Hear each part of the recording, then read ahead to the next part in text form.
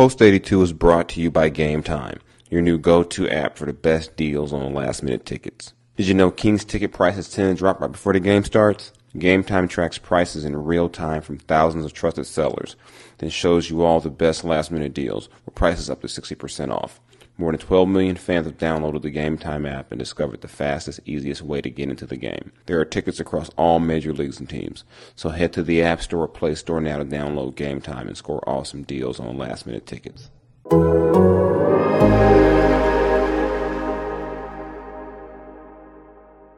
That's all I care about is, the wins and losses column, and I feel like, that I bring my defense to the game, but whatever it takes to win games, and I feel like I've been doing that, so I'm happy about my time so far. To have a wire-to-wire win like this against the team that kind of embarrassed you guys from the beginning of the season, what does that say about what this team has gone through and how you guys have grown? It shows the growth. First couple of games, obviously, we were out of whack, getting to know each other a little bit, and we just weren't playing hard enough, plain and simple.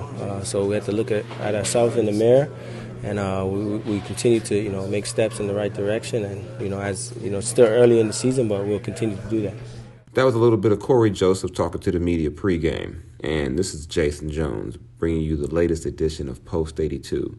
From Throne Room Breakdown, Kings knockdown, the Phoenix Suns 120-116 to win their for the sixth time in the last 8 games. Moves to 6-7 on the season. Makes that a little 0-5 start. Seeming a little distant. No one's really talking about that now. When Luke Walton is introduced, you actually hear the Luke and not the booze. So I guess things are going well for the Kings right now. So let's go ahead and dive into what we saw tonight, how this game went. And I'm going to start with the man who was speaking at the beginning of this podcast, Corey Joseph. Since Corey's taken over the starting role for De'Aaron Fox, who went out with the sprained ankle, Kings are 3-1. And Corey's not scoring like De'Aaron, and I don't think any of us expect that, nor should you expect that. Corey's a different type of player. But Corey was carving up the Suns a different way. Career-high 14 assists. He blocked 2 shots. Got a steal, 5 rebounds pretty much. Corey is a do-everything type guy, the type of guy the Kings need.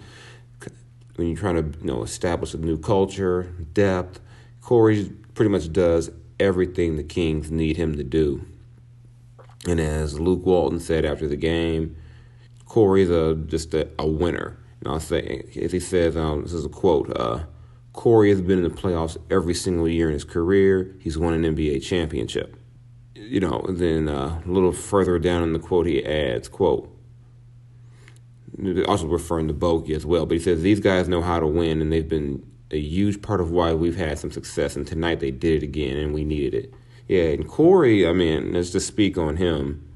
He's got a tough task. He's running the team, and then defensively, they need him to defend the toughest guy on the court, usually in the backcourt. And if you go back to last Friday in L.A., that even meant defending LeBron James some. And Corey's probably giving up at least a good 7 inches, 80, 90, maybe more in terms of weight, 90 pounds to LeBron. And he's accepted the challenge. And I think what Corey's really done is he's set an example of sacrifice. And I'm not sure this organization has had in a while enough guys who are willing to set the example in terms of sacrifice and what you got to do in order for a team to win. So for Corey, if that means I got to guard LeBron, and I know I'm overmatched physically, but I got to compete and fight, there's no reason why a Buddy Hield, for example, or a Bogdan Bogdanovic, or anyone can say they can't compete on defense, because he's out there actually doing it. He's not just talking it, he's doing it.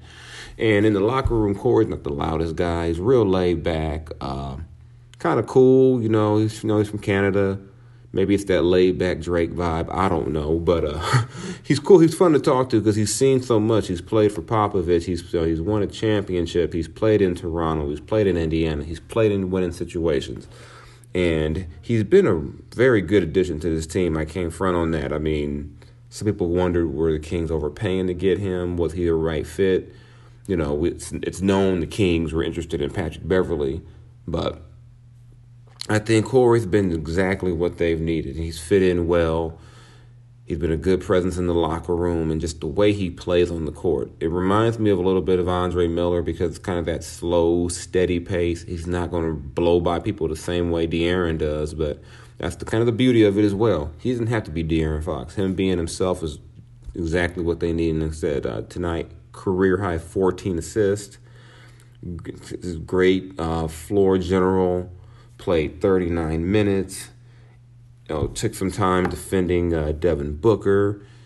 Yeah, he just pretty much did it. He did whatever the Kings needed, and even though his shot hasn't been falling consistently as a starter, that's not really what this is about for the Kings or for him. It's about the fact that Corey is out there playing with some toughness, a toughness this team has really lacked, and as he pointed out too, he's got the Kings playing harder.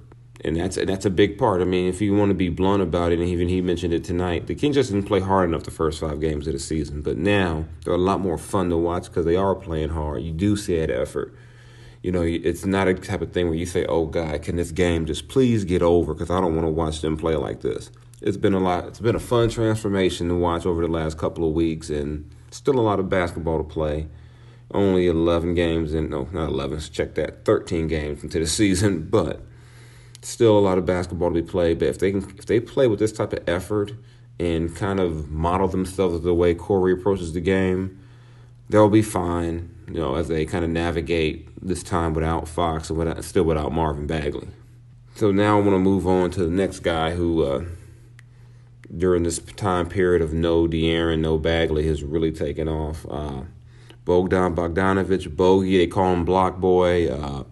As I like to remind people, I don't know if Bogey's version of Block Boy, the version of the Block Boy I grew up hearing about, but hey, it is what it is. Have some fun with it. He was on one tonight, 11 of 14 shooting, 7 of 9 on threes, career high 31 points. The 7 made threes, another career high. Also had the 7 assists, had 3 steals. If we want to be mean and nitpick, you say, yeah, Bogey, you had 6 turnovers, but 31.7 assists, 4 rebounds. I'm not going to be too hard on with the turnovers. Only concern would be that he left the game late. He said it was a cramp in his left hamstring. He did a brief media, then went to go get more treatment. We'll know more by the time the Kings play in Brooklyn on Friday. But he really has, he's really, in the last few games, he really has been, as I call, good Bogey. Not bad, but, he had some moments, the kind of the bad Bogey, dribbled too much, trying to attack and not the wrong way. But really, for a good minute now, good Bogey has overtaken the bad Bogey, and that's what the Kings need, especially without Fox. They need his playmaking, and if you combine him and Joseph, that's 21 of the 28 assists the Kings had between those two guys. And they're the two guys who were taking over the primary playmaking role without De'Aaron. So I don't think we can bank on 21 assists between those two every game, but it was definitely needed. It was definitely a boost for them Tuesday night against Phoenix. So we'll see how that thing continue to go. We'll have to monitor Bogey and the hamstring situation. He seemed like I think it wasn't going to be a big deal, but one thing I've learned in this business is that you don't trust the players to tell you about their injury. You let that come from the team or someone official, because the guys will think they're okay. Then you find out the guy's going to miss 3 or 4 games. I've seen that happen more than once in this business. There's a whole lot you can take positive between those two in the backcourt, Corey and Bogey. And another guy, seems like I talk about him every game. This dude is becoming one of my favorite Kings to watch every night, Richaun Holmes. 20 points, career high, 15 rebounds, 2 block shots, endless energy, effort on defense. He really is becoming quite the thing. It's becoming, I don't know what you want to call it, but he's a lot of fun to watch. Just his effort, his energy, his tenacity, his enthusiasm, that stuff is contagious. And you can really see it spreading around the team. And since he's moving to the starting lineup, that energy has been there more to start games. And it's that he's probably the I don't know if you say the best signing of the offseason, but he's definitely the best bargain. I mean, 2 years, $10 million for a starting center. And, of course, he wasn't brought in to start. That was supposed to be Dwayne Dedmon's gig. But Rashawn took it, and he took it with energy, he took it with his tenacity, he took it with his effort. There's no way you can really front on that. Rashawn has earned that role. I don't see how you take that role from him at this point. 8 of 11 is at 15 boards, 12 on the defensive end, 12 defensive boards, should I say, and 4 free throws, too. Throw that in there, so the guy can do pretty much everything right now. And I shouldn't say do everything, but y'all know what I mean by that. I mean, just in terms of what the Kings need from a center, pick and roll, crash the boards, clean up the boards, protect the rim. Rashawn does all that. And I got to give Vlade his props. This was a guy they signed after they had already committed to Dedmon and Ariza and Joseph and re-signed Harrison Barnes. And this was a great value find for them, something that's really paying off for them. And Rashawn, as you can tell, quickly become a fan favorite. He's ingratiated himself with the community. Everyone likes him. I saw Rashawn Holmes' jersey at the game tonight. So, man, the dude's picking up popularity quickly around here, and it's been fun to watch, and he's been great to talk to and deal with and get to know a little bit over his first few games, and look forward to getting to know more about him and eventually write more and tell y'all more about him as this season progresses. And while the game was good, they won, they can all be happy about that. Can't ignore one thing. Kings gave up 71 points in the second half. So for as good as they were defensively in the first half, they were equally as bad in the second half. It's just they let up. I mean, plain and simple, they let up.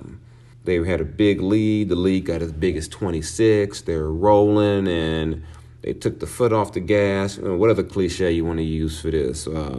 Let go of the rope. Whatever you want to say, they did in the second half. I said 71 points in the second half. That's insane. And against a better team, against a team on this road trip, that's just not going to work.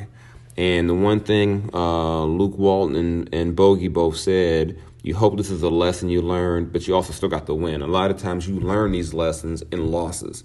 And this game got down to a 3-point game in the final seconds of the game, and the Kings made enough free throws so that it didn't come to the point where, say, Phoenix has the ball with a chance to tie, but there's no way in the world this game should have been a 3-point game at any point in the second half. But you give up 30 points in the third, 41 in the fourth. That is just, that's unacceptable. You're not going to beat good teams doing that. And like I said, they gave up 19 points in the first quarter, and then it just got, 26 in the second, 30 in the third, 41 in the fourth. Kings were able to get away with it tonight, but that's not going to be a successful formula if they're going to hope to do, at least get a split, do something good on this road trip, because you're playing some teams that can definitely score the ball. Actually, Washington's one of the best scoring teams. I believe maybe even the best scoring team in the NBA. They give up a whole lot of points, but they can definitely score. So you don't want to get into a situation where you got to shoot out with Bradley Beal and Isaiah Thomas against Buddy and Corey or Buddy and whoever the case may be. You don't want to get in that situation. So you hope the Kings learned a lesson from what happened at the end of this game, the second half, and how the Suns were able to use a zone defense, kind of just make the game ugly. The Kings had 19 turnovers that led to 21 points for the Suns. So even though you hold the Suns to 42.7% shooting, you still give up 116 points. You gave up 14 offensive rebounds, 12 second chance points. Those are just things that you don't want. So going forward, got to continue to clean that up. The turnovers can't continue to crop up like that. And one more interesting note before I get out of here. Kings scored 120 points with only 7 fast break points. So the offense, the half-court offense was definitely working well for them to put up that many points and only have 7 fast break points. The Kings made 13 of 31 on threes. They also got to the foul line. Ding, ding, ding. Free throws, even though you don't have De'Aaron Fox. 23 of 25 from the free throw line. 7 free throws from Yogi Ferrell in just 18 minutes. That's pretty impressive. That means he was attacking and initiating some contact. Buddy Hield had 6 free throws, which helped make up for his 3 of 14 shooting. Still only had 12 points, but if he can get to the line, that'll always be a positive for the Kings. So that's all I got from y'all now from Golden One Center. This is Jason Jones of The Athletic, Post 82, Throne Room Breakdown, all that good stuff. You know where to find me. Twitter, Mr._Jason Jones, Mr. Jones LBC. On the IG, Instagram. I look forward to hearing from some of y'all. Hit me up. Talk to you later. Post Kings at Brooklyn. Take care, y'all. I'm out.